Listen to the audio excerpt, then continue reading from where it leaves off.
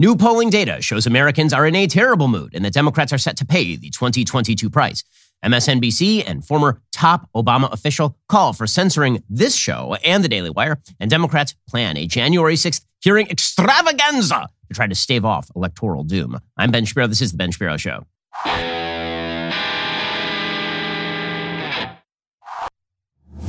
The Ben Shapiro Show is sponsored by ExpressVPN. Protect your online privacy today at expressvpn.com/Ben. We'll get to all the news in just one moment. First, you're spending way too much money on your cell phone bill. I mean, right now you're spending way too much money on everything because thanks, Joe Biden. But your cell phone bill is one place you are definitely spending too much money because you're using one of the big guys, aren't you? You're using Verizon or AT&T or T-Mobile. They are charging you a premium fee every month for data you don't actually use. Why would you pay for things you don't use? That would be stupid. Instead of paying $89 a month to your current provider, pay $20 to Pure Talk for what you actually need. I made the switch. I'll be honest. I was nervous at first thinking, is the coverage really going to be good? Am I going to drop calls or am I going to have slow internet? The answer is you are going to get great coverage. The 5G service is that good. Switching to Pure Talk is really, really simple. So listen, if you've been sitting on the fence because the greedy wireless companies are selling you a bill of goods that any alternative will be crap or something like that. Instead, don't listen to them. Go to puretalk.com. Trust us here at the Daily Wire. We've been using it for a while. Go to puretalk.com, select a plan, enter your promo code Shapiro. Save 50% off your very first month of coverage. You can literally be switched over to Pure Talk service in less than 10 minutes. It is really, really easy. Go to puretalk.com,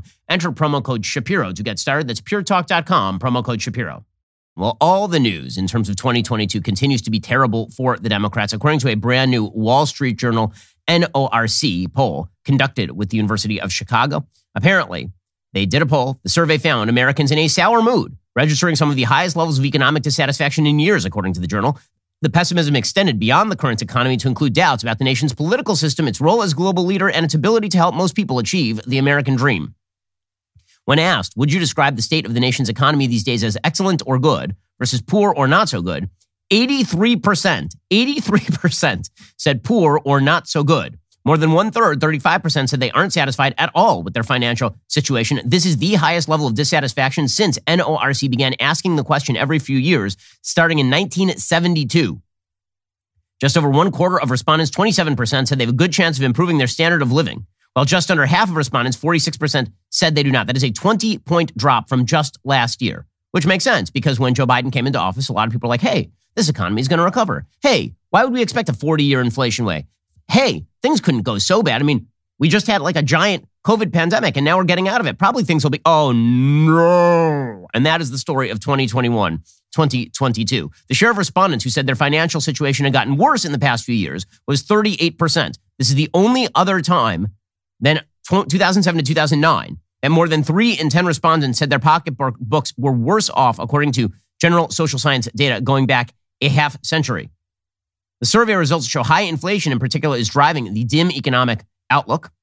Inflation is running at close to its fastest pace in 4 decades, 8.3% annualized rate in April, and now households are digging into savings. The labor market continues to be strong, and 2/3 of respondents said it would be somewhat or very easy to find a new job. But the problem is, of course, that even if you find a new job, you are making less money because, again, inflation eats away at everybody's wages and everybody's savings. These are really, really bad numbers for Democrats. And the bad numbers continue. The Journal NORC poll showed about 1/3 of respondents were optimistic that people of different races or religions could come together and solve the country's problems. 1/3. Just 13% of respondents said they were optimistic that was true for Americans who hold different political views. 13% of respondents said they were optimistic that Americans who hold different political views could come together and solve the country's problems. And that is because of the polarization that has been generated by the wild social leftism of the Democratic Party, which has now embraced full-scale and intersectional view of the world in which races are to be seen as essentialist and in which we are supposed to believe as the basis for discussion that men are women and women are men. The survey found divisions between the two parties on a range of cultural issues. While about 2/3 of poll respondents said transgender people should be accepted by society, nearly 90% of Democrats agreed with that statement compared with 38% of Republicans. Just over half of Republicans said their local public schools focus too much on racism. 59% of Democrats said schools focus too little on it. 2/3 of Democrats said the country's diversity makes it stronger compared with 47% of Republicans. Trudy McClendon, 55-year-old DoorDash driver in Oklahoma, said, quote, there are people that have good Christian morals and those that want to live by their own rules. And that's frankly sounds probably about right.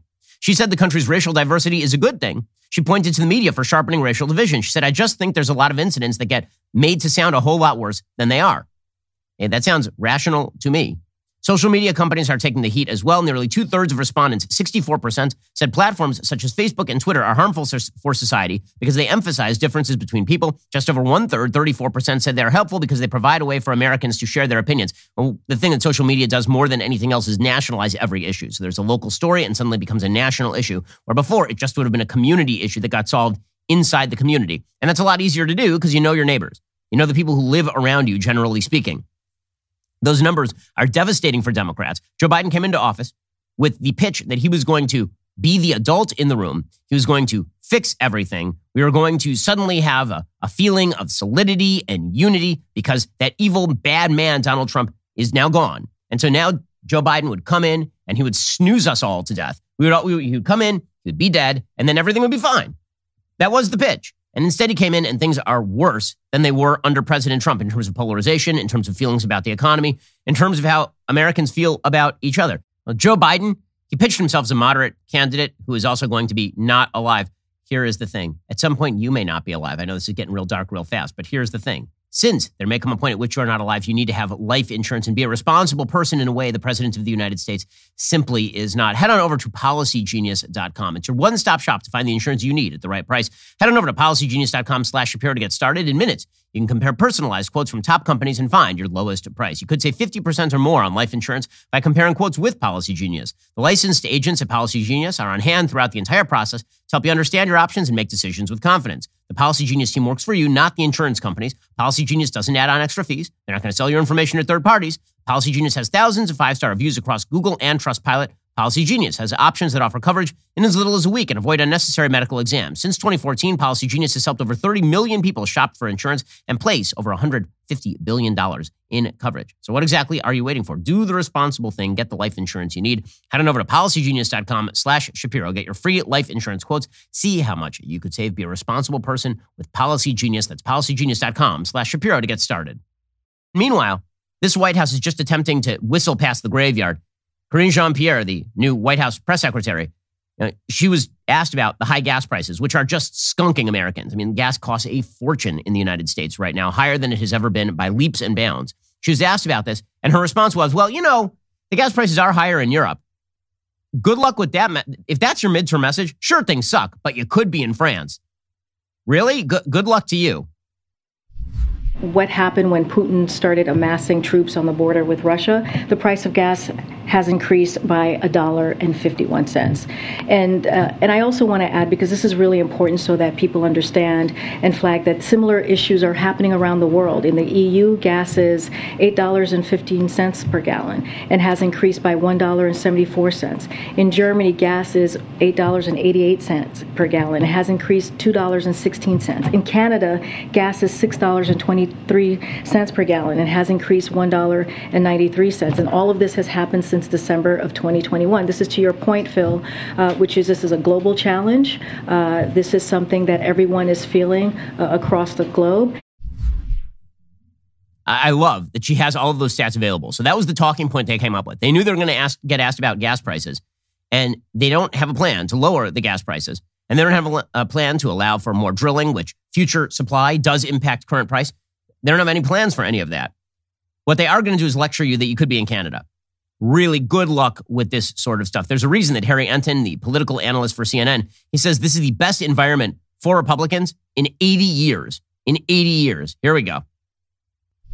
Guess what? Since 1938, the Republican 2-point lead on the generic congressional ballot is the best position for Republicans at this point in any midterm cycle in over 80 years. My estimate for the 2023 House makeup, if the election were held today, which again it isn't, we still have 5 months from tomorrow, would be Republicans 236 seats to 241 seats, Democrats 194 to 199. That's based off of a formula of seat-to-seat race ratings from both the Cook Political Report and Inside Election.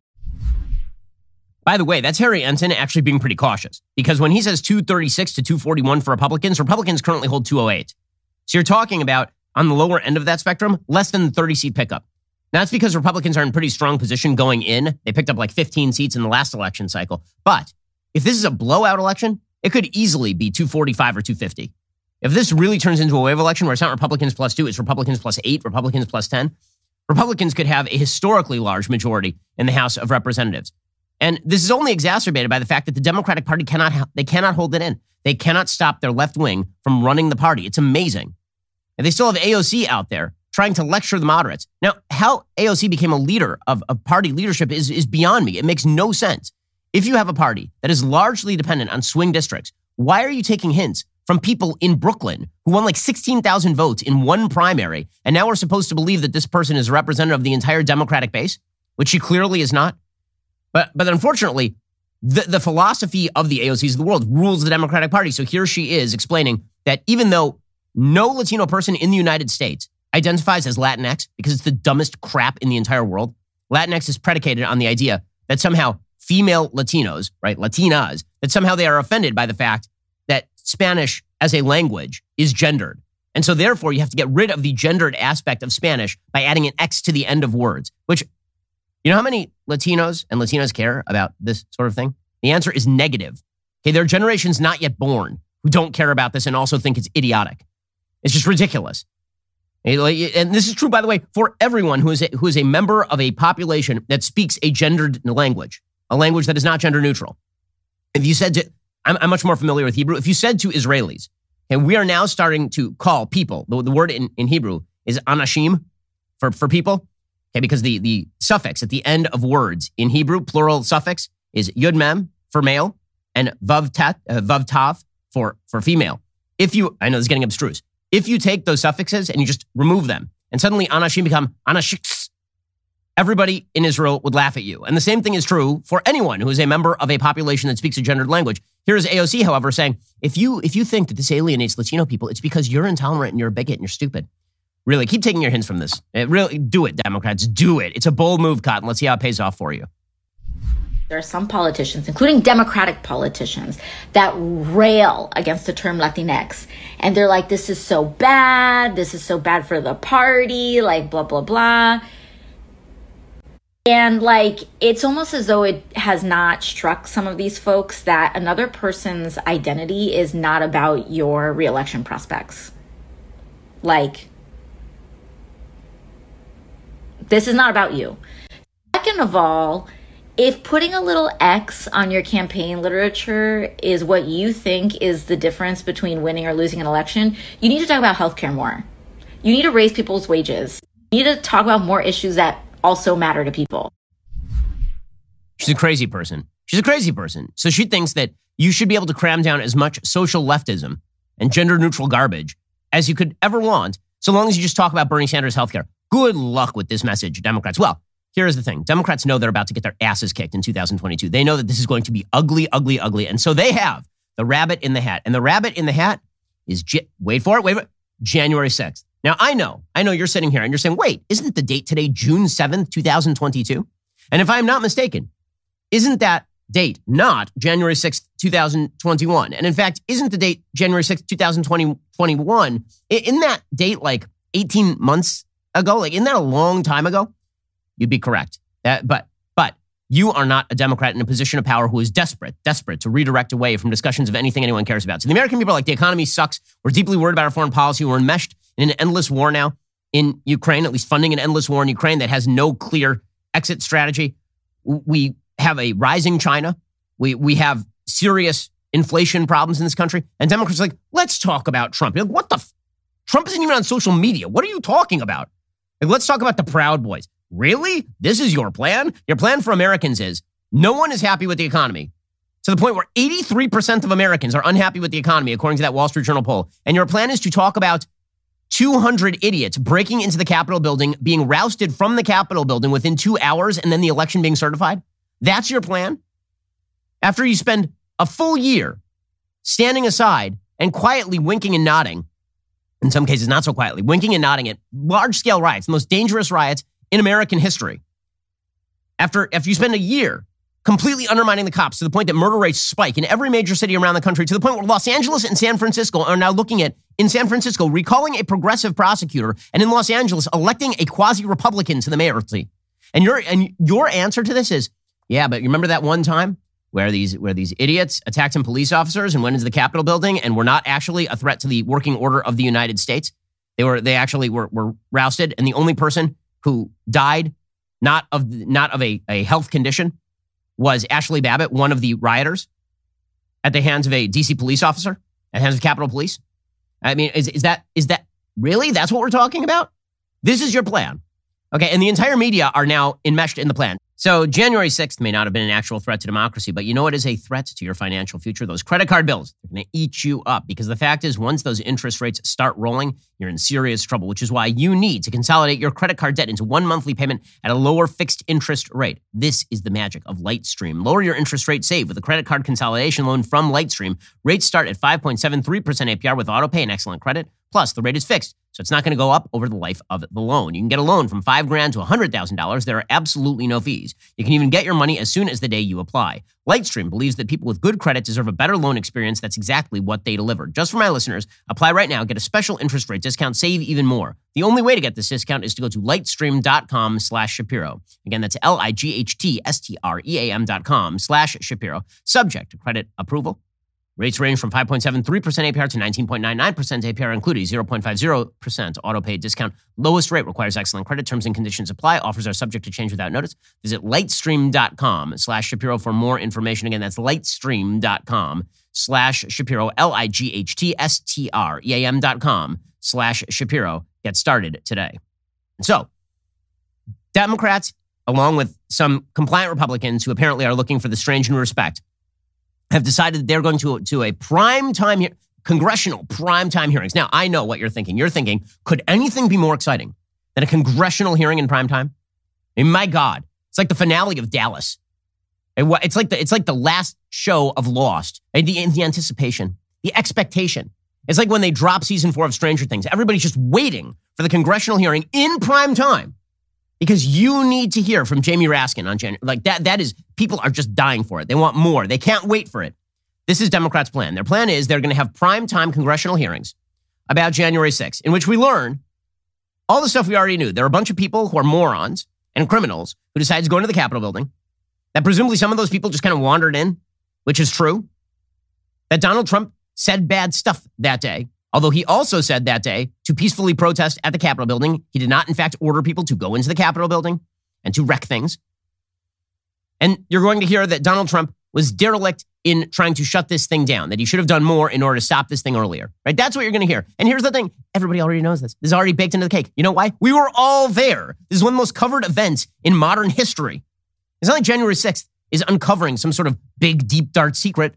We were there. We were watching it in real time. We all remember what President Trump was tweeting. We all remember what President Trump was saying at the rally. We all remember what President Trump said on video directly in the middle of this. We all remember all of this because we were alive during this point. We were all born, if you're listening to the show, I assume, you are more than 1.5 years old, which means you remember all of this. So the idea that Democrats are going to drag all this up and then they're just going to be like, well, you know, this is why you should vote for us. It's because of January 6th.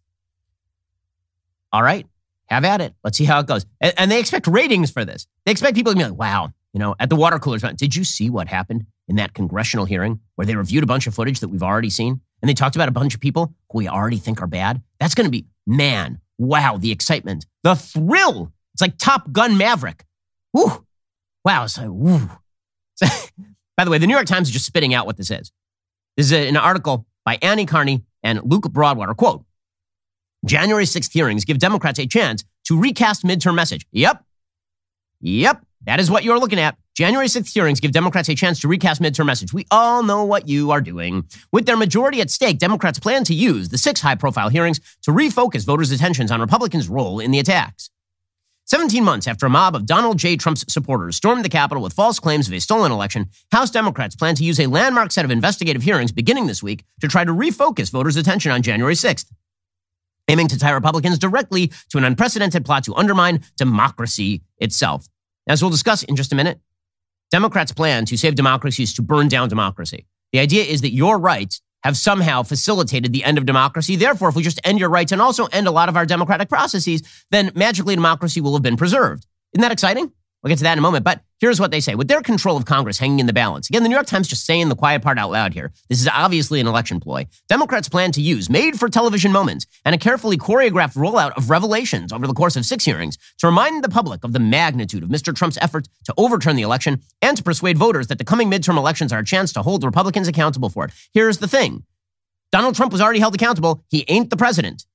He was preemptively held accountable for the kinds of stuff that he says in election 2020. Because I noticed that the person occupying the Oval Office is not alive and also not Donald Trump. By the way, the chief advisor for January 6th Special Committee is James Goldston, the former president of ABC News, which shows you exactly where the politics of the news media are, right? That they were able to just go directly to the president of ABC News and be like, hey, want to come in and produce these January 6th hearings? Apparently, Goldston is producing Thursday's 8 p.m. Eastern hearing as if it were a blockbuster investigative special. He plans to make it raw enough so skeptical journalists will find the material fresh and chew over the disclosures in future coverage. He wants it to draw the eyeballs of Americans who haven't followed the ins and outs of the Capitol riot probe. Apparently, he is shaping a massive trove, this is Axios reporting. The hearing will be a mix of live witnesses and pre-produced video. Man, I can't wait for the point where they bring out Lady Gaga for intermission. That's going to be great. And suddenly they're like, and now, Billie Eilish sings about the tragedy of January 6th. According to Axios, the committee has gained access to official White House photographs for January 6th that have never been seen publicly. I'll bet you Donald Trump is in them. I'm just going to put it out there, probably. Only a fraction of the surveillance footage from inside the Capitol, all kinds of angles were captured, has been shown. Many of the committee's depositions were videotaped. We will see clips. An aide says the select committee to investigate the January 6th attack on the United States Capitol has conducted more than 1,000 depositions and interviews with more scheduled, received 140,000 plus documents, and is following up on 472 tips received through the committee's online tip line. At least 2 of the broadcast networks will interrupt evening programming for live coverage anchored by ABC's David Muir and CBS's Norah O'Donnell. NBC is going to do the same thing. So just going to point out here that I have never heard of a hearing that has received primetime coverage like this. Not in modern American history, not in the last several decades. The notion that congressional hearings are going to have full wall-to-wall network coverage this way, this didn't happen with Benghazi for sure. I'm unaware of any congressional hearings that have had this sort of wall-to-wall meeting because, of course, they just made a few calls and all of their friends are now going to cover this. They got to shift the election narrative and they're going to call their friends in the media to make the magic happen. And you will be told all of these things that you already basically know. You'll be told all these things that you already basically know, and you will be told that it's the most important thing that has ever happened. Representative Sean Patrick Maloney, Democratic campaign chair, he said, when these hearings are over, voters will know how irresponsibly complicit Republicans were in attempting to toss out the vote and just how far Republicans will go to gain power for themselves. Now, here's the thing. If Republicans had engaged in criminal conduct, there have been full-scale investigations that have been done criminally by the DOJ. No indictment of any Republican politician. What are congressional committees supposed to do? Okay, they have 2 purposes by law. One is legislative purpose. Right, so let's say that there is legislation on the books that prevented the Capitol from being properly defended. They got to fix those procedures, so you have hearings. 2 is oversight. Right, oversight, which is misuse of legislative language or legislative funding. Neither of those functions is being performed here. This is just electoral gamesmanship. I get it. Listen, I do. I get it. This happens in politics all the time, but to pretend that it's anything but that is, of course, incredibly silly. And the New York Times is even saying it. This January 6th committee, it may be playing political games. It may be all just a waste of time. But here's the thing. You don't have time to waste or money to waste when it comes to paying for your gas bill, because thanks to Joe Biden and his team of geniuses, you're paying a lot of money every time you go to the pump. This is why you need the incredible app everyone who buys gas needs to know about, Upside.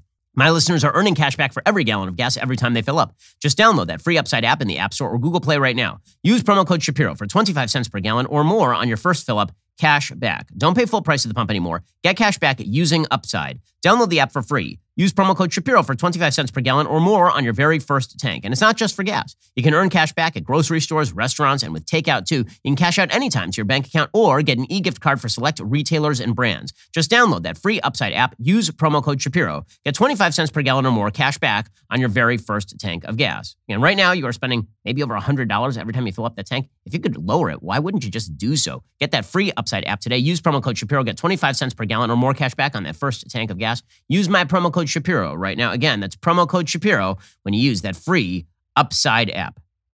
Democrats are up against the reality that the raw emotions in the aftermath of the attack have faded, even among voters who care about the facts, as attention has turned to an ongoing war in Ukraine, gun violence at home, deep pessimism about the state of the economy. Their task is to persuade voters that the January 6th attack revealed bigger and more important issues at stake, including the Republican Party's alignment with violent extremists and its decision to make adherence to the big lie that the 2020 election was stolen a test of membership.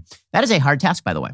They're trying to claim that in order for you to be a good Republican, you have to claim that the 2020 election was stolen. Weird, because Brian Kemp just wiped the floor with David Perdue in Georgia. So that's actually a very hard case to make. because Donald Trump has endorsed a slate of candidates all across the country who have suggested that the 2020 election was stolen outright, and many of those candidates have gotten skunked. Most obviously in Georgia, where Donald Trump, in a fit of pique, basically threw 2 Georgia senatorial seats to the Democrats because he was so mad at Brian Kemp.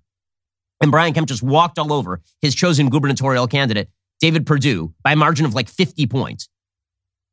So you don't have to be Liz Cheney in order to survive and suggest that the 2020 election was not stolen in the sense that it was all voter fraud and voter irregularity that made all of this happen. Liz Cheney, for her part, she's decided to just go all the way here. So she says that the Republican Party is in league with white nationalists and anti-Semites and all the rest. And in order to show this, she's siding with the party of Ilhan Omar and Rashida Tlaib. Also worth noting here, it was Kevin McCarthy and the House leadership that prevented Republicans from censuring Liz Cheney when she originally did this stuff. It was McCarthy who stepped in and said Liz Cheney should be able to say whatever she wants about President Trump and not get censured by her own Republican colleagues. So a little bit of ingratitude toward McCarthy here from Liz Cheney, but she's made up her mind. The strange new respect is very much worth it to her. And again, I'm a big believer that January 6th was a deep wrong, that it was one of the ugliest just visual spectacles that I have seen in modern American politics. That is not the same thing as suggesting the entire Republican Party is now in league with the white nationalists based on what? Really, based on what? I mean, Kevin McCarthy came out and he's actually condemned people like Marjorie Taylor Greene for comments that she's made far more strongly than anyone in the Democratic Party. I mean, the Democratic Party, nobody will even say boo to the fact that they have open anti-Semitic, pro-terrorism people in their ranks. Like on the cover of Rolling Stone with Nancy Pelosi. So she's siding with that party against the... all right, here we go. What keeps Kevin McCarthy close to Trump? Fear or something else? I think some of it is fear. I think it's also craven political calculation. I think that he has decided that, the most important thing to him is to attempt to be Speaker of the House. And therefore, he is embracing those in our party who are anti-Semitic. He is embracing those in our party who are white nationalists. He's lying about what happened on January 6th. And he's turned his back on the Constitution. Yet your colleagues continue to back him. I've never seen anything like it before, and I think it reflects and represents the danger of this moment. Useful idiocy. Useful idiocy. You can say January 6th was wrong. You can say that the people who rioted were performing an act of evil. You can say that President Trump promulgated falsehoods about the election that led people to do bad things. That is not the same thing as saying that the Republican Party full scale has embraced anti-Semitism. Does she have any evidence for this? Is Kevin McCarthy like attending Paul Gosar rallies or something? And where is her evidence for this? It doesn't exist. But again, the idea is that she's now in the firm, warm embrace of the media. And this is Liz Cheney. Her dad, they make movies about how evil her dad was. Hollywood makes giant mainstream films by Oscar-winning directors about how terrible and evil her dad is. So now that she's feeling like this warm embrace, apparently she finds it very, very cuddly. So what exactly are these hearings going to focus on? According to the New York Times, a significant portion of the first hearing will focus on the Proud Boys, a far-right group whose members have been charged with seditious conspiracy in connection with the storming of the Capitol, according to 2 people familiar with the matter who spoke about it on the condition of anonymity, and is scheduled to include testimony from a documentary filmmaker, Nick Quested, who was embedded with the group during the storming of the building and who was injured in an assault said to be triggered by also, they're going to hear from a Capitol Police officer, Carolyn Edwards, who was injured in an assault said to be triggered by the Proud Boys. The goal is to provide the public with a more in-depth portrait of what unfolded on January 6th than the images that played out on television that day. Norman Eisen, who was hired by the Judiciary Committee to serve as special counsel during the first Trump impeachment, said Democrats had learned from some of their successes and misfire during those hearings, but still face challenges. He said they need to have 3 things: the attention-grabbing power of new evidence, the spontaneous drama created by live witnesses, and the oldest trick in the book, telling a good story. The risk is there's an enormous amount of anticipation and buildup. No, the real risk is no one cares because everybody knows what happened because we were all there. Like, where's the big wave of support for the Proud Boys? Have they been taking in billions of dollars in donations? Where is the giant wave of Republican support for the events of January 6th? In an attempt to keep the hearing from becoming too dry and disconnected, the committee is tentatively planning to play video of the Capitol attack and considering airing clips of key testimony from high-profile witnesses like former White House advisors Ivanka Trump and Jared Kushner. Yeah, I'm sure that they're going to get Ivanka and Jared on tape talking openly about how actually they were in favor of the insurrection. I'm sure that's exactly what's going to be played. Or alternatively, all of this is an attempt to redirect and misdirect away from the fact that Democrats are about to get just destroyed in 2022. And so they have to have an alternative plan. So if it turns out that their narrative is garbage and that all they have is Trump and January 6th and saying that kind of stuff over and over and over, they have to have a backup plan. Their backup plan, as always, is what if we shut down our political opponents and let them not talk? So What is a Woman is the brand new documentary with Matt Walsh. It has made just enormous waves.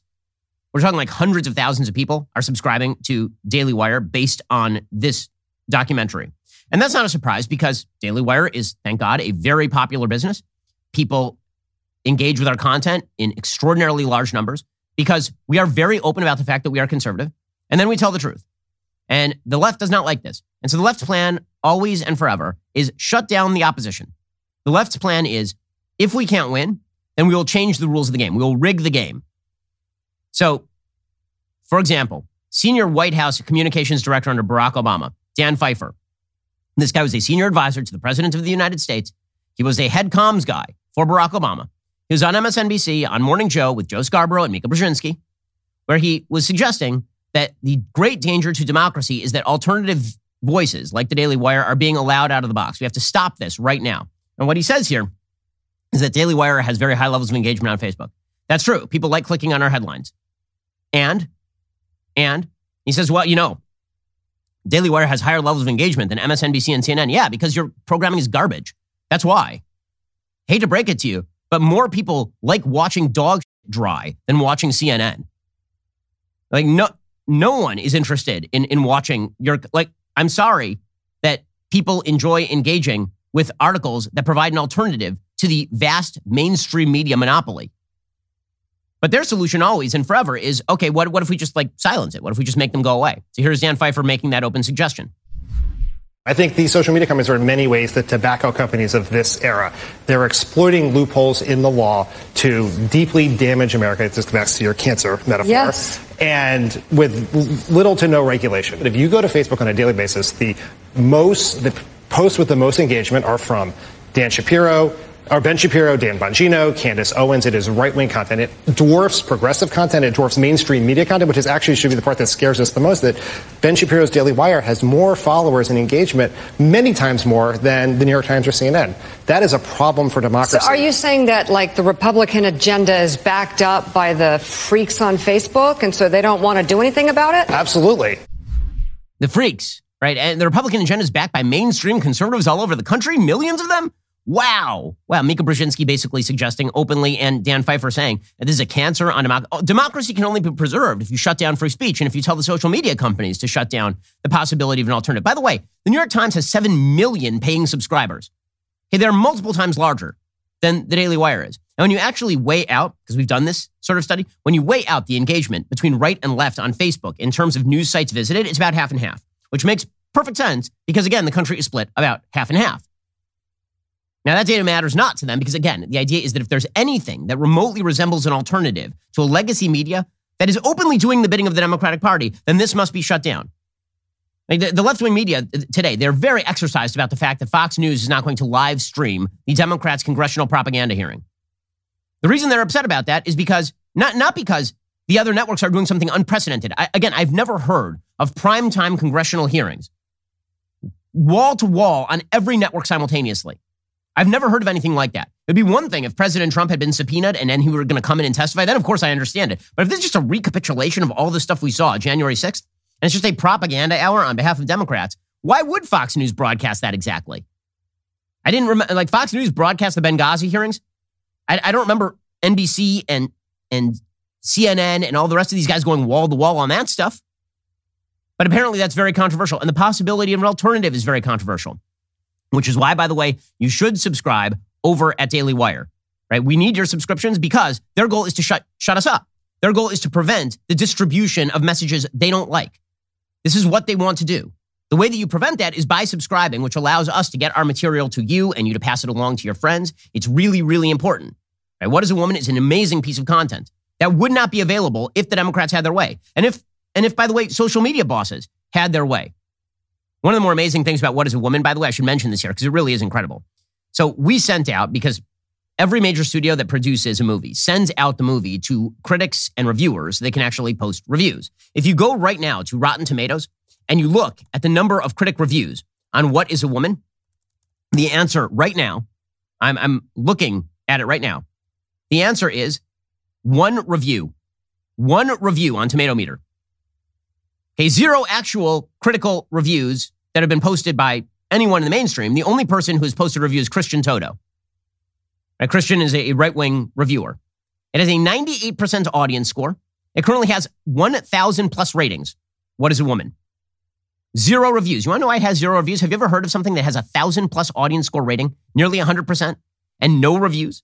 The answer why there are no reviews is because when we sent this out, we immediately got back a bunch of responses from the reviewers cursing at us. Because this is the legacy media that we must be silenced on behalf of. So, for example, we sent it to a fandom reviewer. They responded, unsubscribe, unsubscribe, unsubscribe, like 1 million times. Because even asking people to watch things they don't like. Another writer-editor, unsubscribe, lose my email, forget my name. Right? That person actually wrote unsubscribe. A film critic who's a member of the Critics' Choice Association and a member of the Alliance of Women Film Journalists and Gallica, the Society of LGBTQ Entertainment Critics, said, hard effing pass. I won't give that transphobic bigot a platform on my site. Never email me again. Yeah, we got responses like this by the dozens, maybe by the hundreds. Hard pass. Right? All of these responses are perfectly predictable because the press only likes covering the stuff that they like to cover. They only want to give you one angle. And then, if it turns out that our stuff is popular, they get very angry that it's popular. They get super ticked. How dare it be popular? And so the only solution is to shut down everything. Because here's the thing. If they shut down everything, then they're able to control the narrative. And here's what happens when they lose control of the narrative. They get absolutely politically blown out of the water. When people actually ask them basic questions like Matt did, like what is a woman? And then they can't answer the question. It turns out this is very bad for them politically, culturally.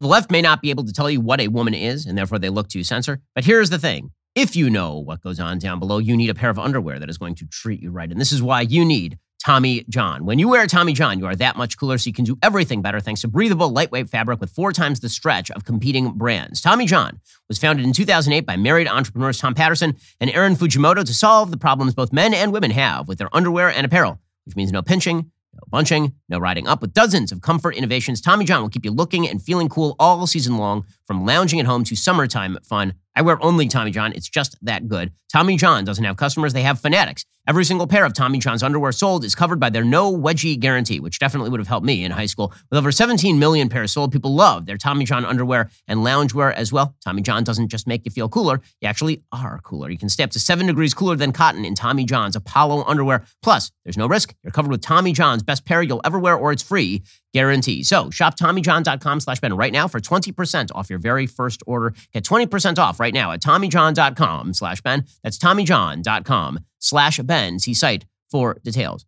Well, folks, What is a Woman is a massive, unprecedented success. We gained more subscribers the day of the premiere than any other day in Daily Wire history, and then more subscribers the day after that, and then even more subscribers the day after that. Both What is a Woman and Matt Walsh have been trending on Twitter for a full week. We are changing the gender ideology conversation. We're fighting back in culture. This documentary matters not just because it's awesome and really entertaining, but because it's changing the entire debate around an issue that is taking over your child's school, that is wrecking an entire generation of Americans. Without your support, none of this would be possible. So from all of us, if you have been subscribing, thank you. If you haven't been subscribing, let me just tell you, you need to right now. Why? Not just because you need to see What is a Woman, but because we have more unbelievable content for you. Here is the thing.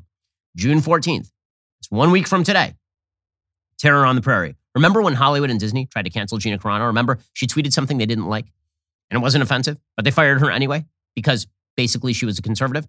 Well, 2 days after Gina was canceled, we here at Daily Wire announced she would be starring in and producing our next original film. We proved that the left cannot cancel people if we do not let them. So we uncanceled Gina Carano. The full uncanceling, the uncanceling redux. It's happening right now. DailyWire.com/subscribe. Get exclusive access to our entire library of documentaries, shows, and more, and see Terror on the Prairie next week. Watch the uncanceling of Gina Carano. The movie really kicks ass. You're going to love it. You're listening to the largest, fastest growing conservative podcast and radio show in the nation.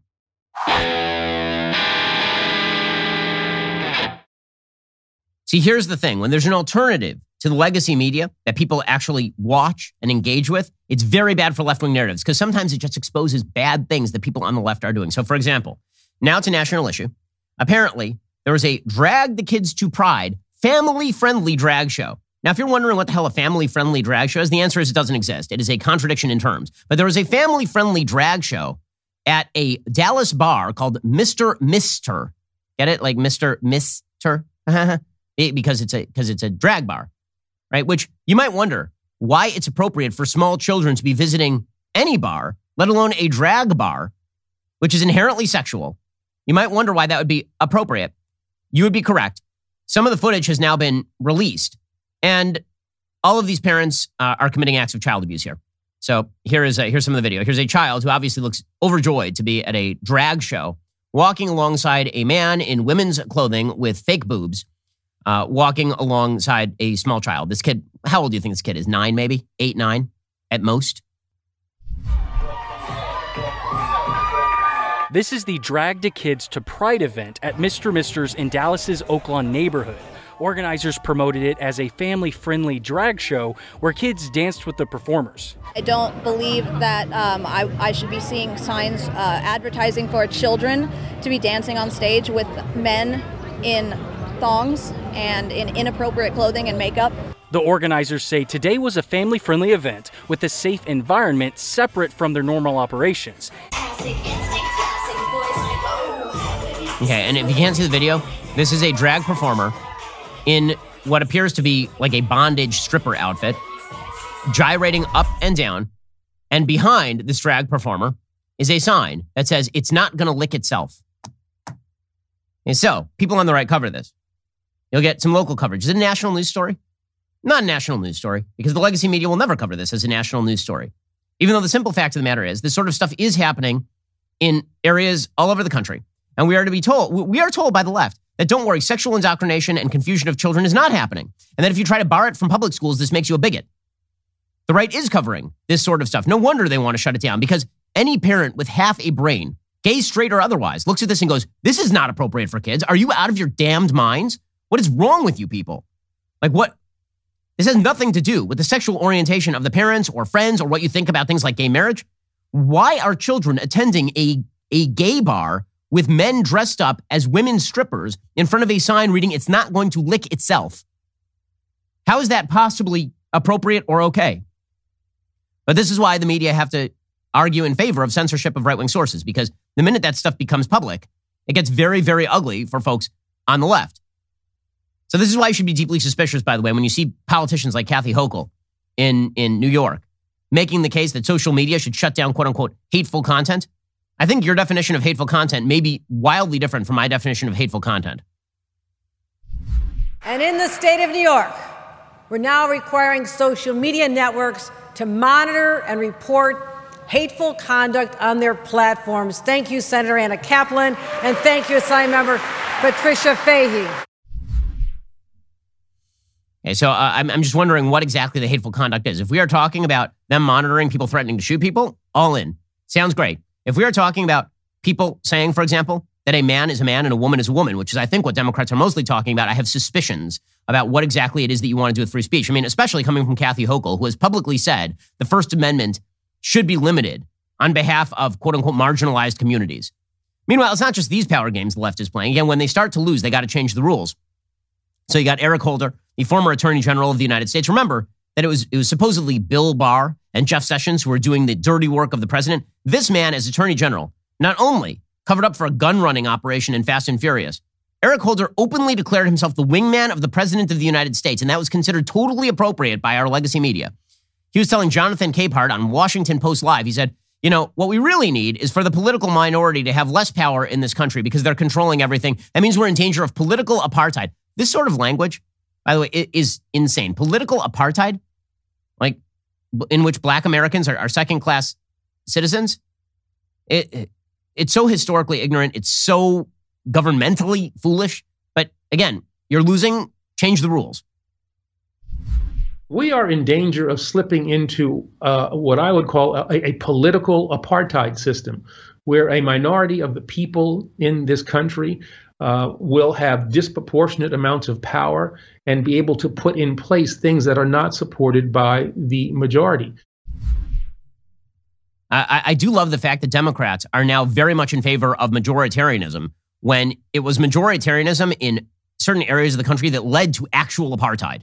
It was majoritarianism in the South that led to actual apartheid. The point is that individual rights protected by the Constitution of the United States and systems of checks and balances are supposed to protect minorities. That's like the historical ignorance of saying, what if a majority just said what it wants to do, but only if the majority's on our side, it's so governmentally ignorant. It is so historically stupid. Or, for example, you got Jamie Raskin. Right? We tend to lose, so why not change let's dump the Electoral College to get rid of these things. I mean, these things are an obstacle to us doing what we want. It's all a power game. I've taken a position that the Electoral College is an undemocratic relic of the early Constitution, just like the state legislature's selection of U.S. senators, which is something we got rid of in 1913 with the 17th Amendment, just like the exclusion of women from voting, which we got rid of in 1920 in the 19th Amendment. But we do still have what I think are some obsolescent political institutions in the country, and certainly some obsolescent political practices.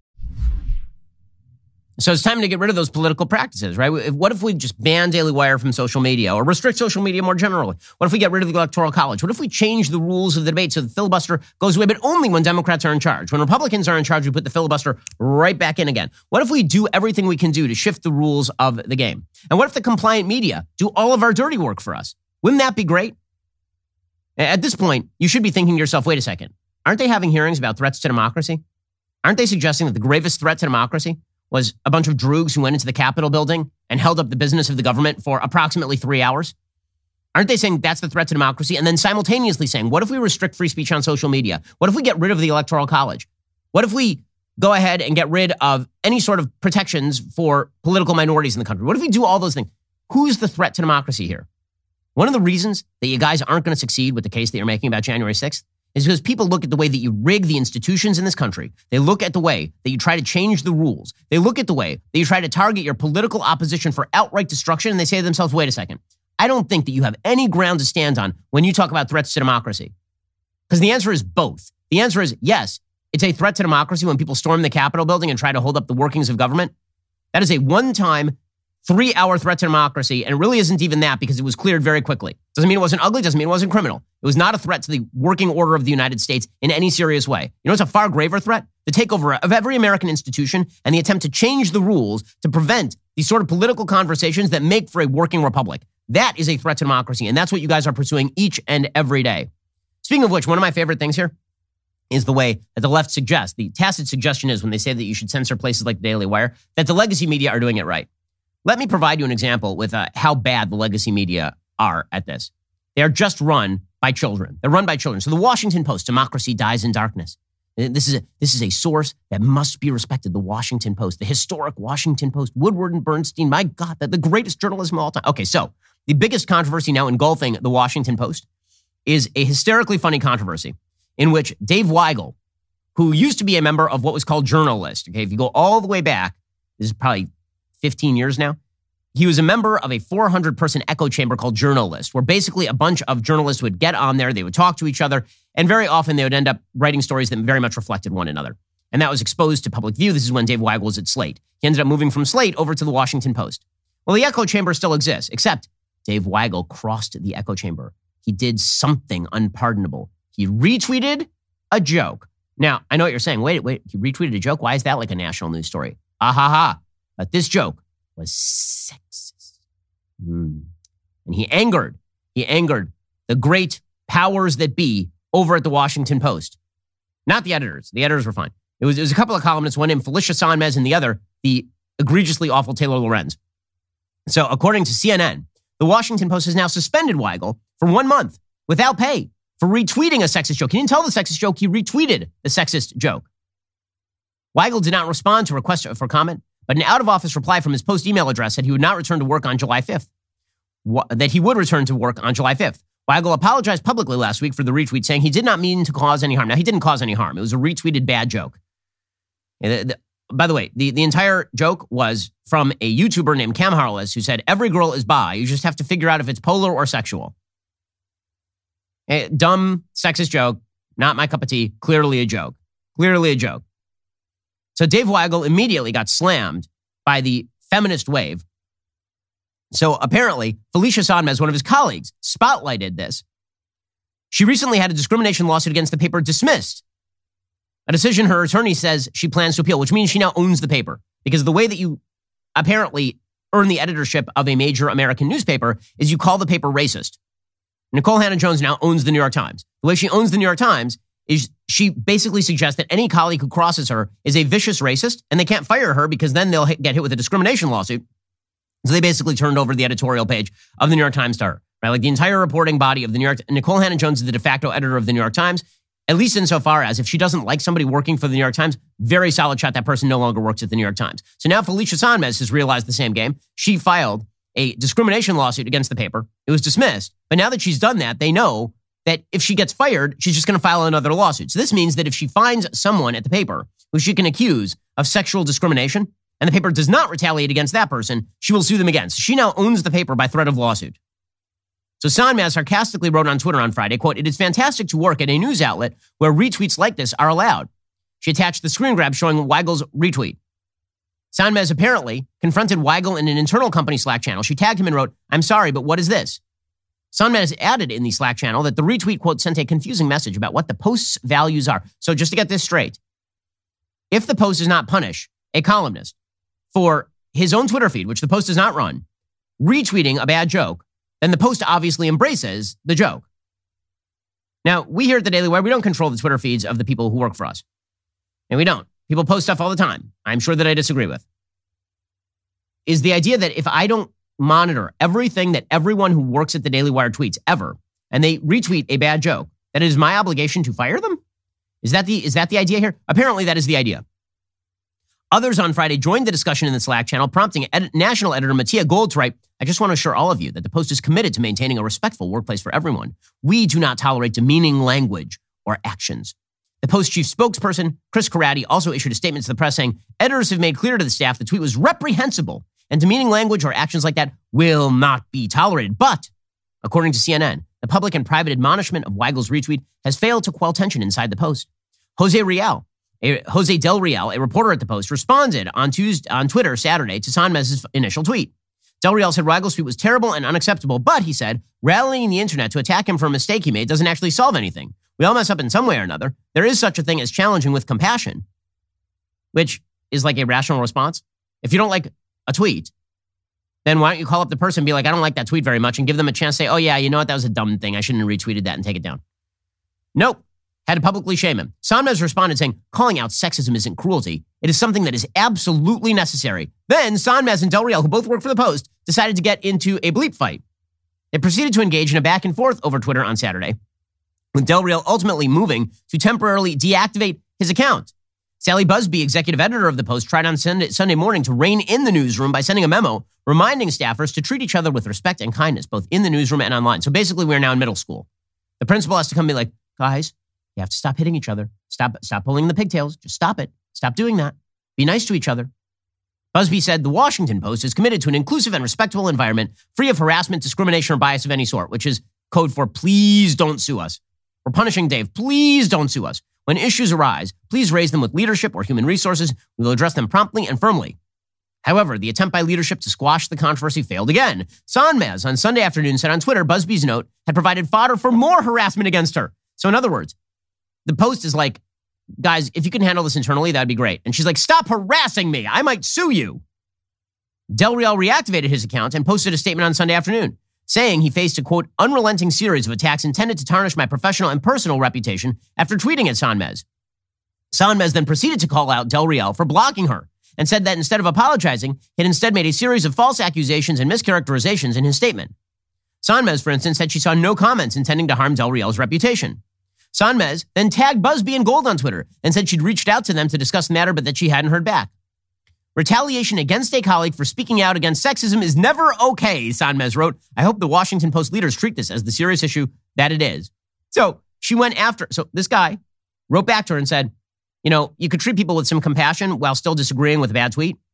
And she's like, "You're a bad person and I hope you burn." And he's like, "Well, that's not very nice." And she's like, "Why isn't the Washington Post firing this one? That's discrimination." This is what happens when you hire crazy people and then when you let the crazy people run the asylum. By Monday morning, tension at the Post was still high, says CNN. Video technician Brianna Muir responded to BuzzFeed's all-staff email applauding Sonmez for speaking out against harassment, discrimination, and sexism. So it's good. Then now you've got like basically all the kooks on the Washington Post staff were like, I smell a lawsuit. That's a deep pocket. By the way, my deepest heartfelt sympathies go out to the editors of the Washington Post who deserve every single bit of all of this. I feel so bad for you. And by so bad, I mean happy and gleeful inside, because you spent years promoting people like Taylor Lorenz, who targets people for destruction based on nothing. So you deserve every single iota of this. Every jot and tittle of this you deserve. Muir attached a tweet showing that Micah Gelman, the head of the Post video team, had once misidentified her as Breonna Taylor. So you just messed up the name, and that's harassment too. Muir said, if the Washington Post is committed to an inclusive and respectful environment free of harassment, discrimination, or bias of any sort, can someone please help me understand Micah Gelman and Dave Weigel's tweets and retweets? These tweets and retweets not only hurt women in our newsroom, but make it extremely difficult to do our best work. Ultimately, it creates a toxic work environment. Gelman had already apologized to Muir for misidentifying her. When the incident happened in February, he wrote on Twitter in a long thread last night, thanking my staff for working exhaustive hours. I inadvertently misidentified Breonna Muir. He was thanking her in the tweet and messed up her name, and she says that's harassment. That's insane. I mean, this is like if I was thanking producer Jessica, and by accident I was like, and thanks to Jessica Alba, because I messed up the name. And then she's like, that's sexual harassment. Like, what? No, I just messed up the name. I was thanking you. What? But apparently at the Post, this counts as harassment because, again, when you're a big corporation, people like suing you. I reached out to apologize and do so here now, said Gelman. We're working extremely long hours. While this was not intentional, it should not have happened. Coretti also released a statement at the time noting that Gelman apologized both privately and publicly for this mistake. Coretti then added, however, we do not take the impact of that error lightly and regret the emotional toll it has had on Breonna. We have also reached out to her and are committed to fostering an inclusive environment throughout the newsroom. The emotional toll of somebody messing up your name in a Twitter thread thanking you? The emotional toll? So I will just point out at this point that the original tweet that was retweeted by Dave Weigel suggested that women are crazy. And the way that these women at the Washington Post have decided to rebut that claim is by being as crazy as living hell. Weigel retweets something saying that women are bipolar or bisexual. Again, a bad, stupid joke. And then the women are like, what if I act super bipolar? Hey, what in the world? It's hysterical. It's really, really, really funny. And you know what? These are the people they want controlling the discourse. These are the people they've decided. It's the Washington Post should maximize its reach on Facebook. But Dan Pfeiffer says that if you view articles from the Daily Wire, this means that you are bad and this is a cancer on our democracy. Meanwhile, the paper, whose slogan is democracy dies in darkness, initiated, of course, only after Donald Trump was president because he was the democracy. He was the killer of democracy. He was the darkness. That paper is it's a high school yearbook meeting. And that is the most respected paper in America. That and the New York Times, which is just filled with dullards. I can't imagine why guys, I'm sorry, but your little cadre of morons who echo each other, except when they are busily burning witches in the Washington Post newsroom, you going in the back room with the Democratic Party and playing 7 Minutes in Heaven, that is not going to save you in 2022. It is not. You can try it. You can try doing this the January 6th routine. You can try shutting down your opposition. It ain't going to work. And man, you're going to get punished, and you deserve to be punished by the American voter. Alrighty, we'll be back here later today with an additional hour of content. In the meantime, go check out one of our newest podcasts, Morning Wire. On today's episode, they report on a Virginia school board looking to impose harsh penalties on students for social justice-related infractions. That episode is available right now on Apple, Spotify, or wherever you listen to podcasts. Make sure to tune in. I'm Ben Shapiro. This is The Ben Shapiro Show.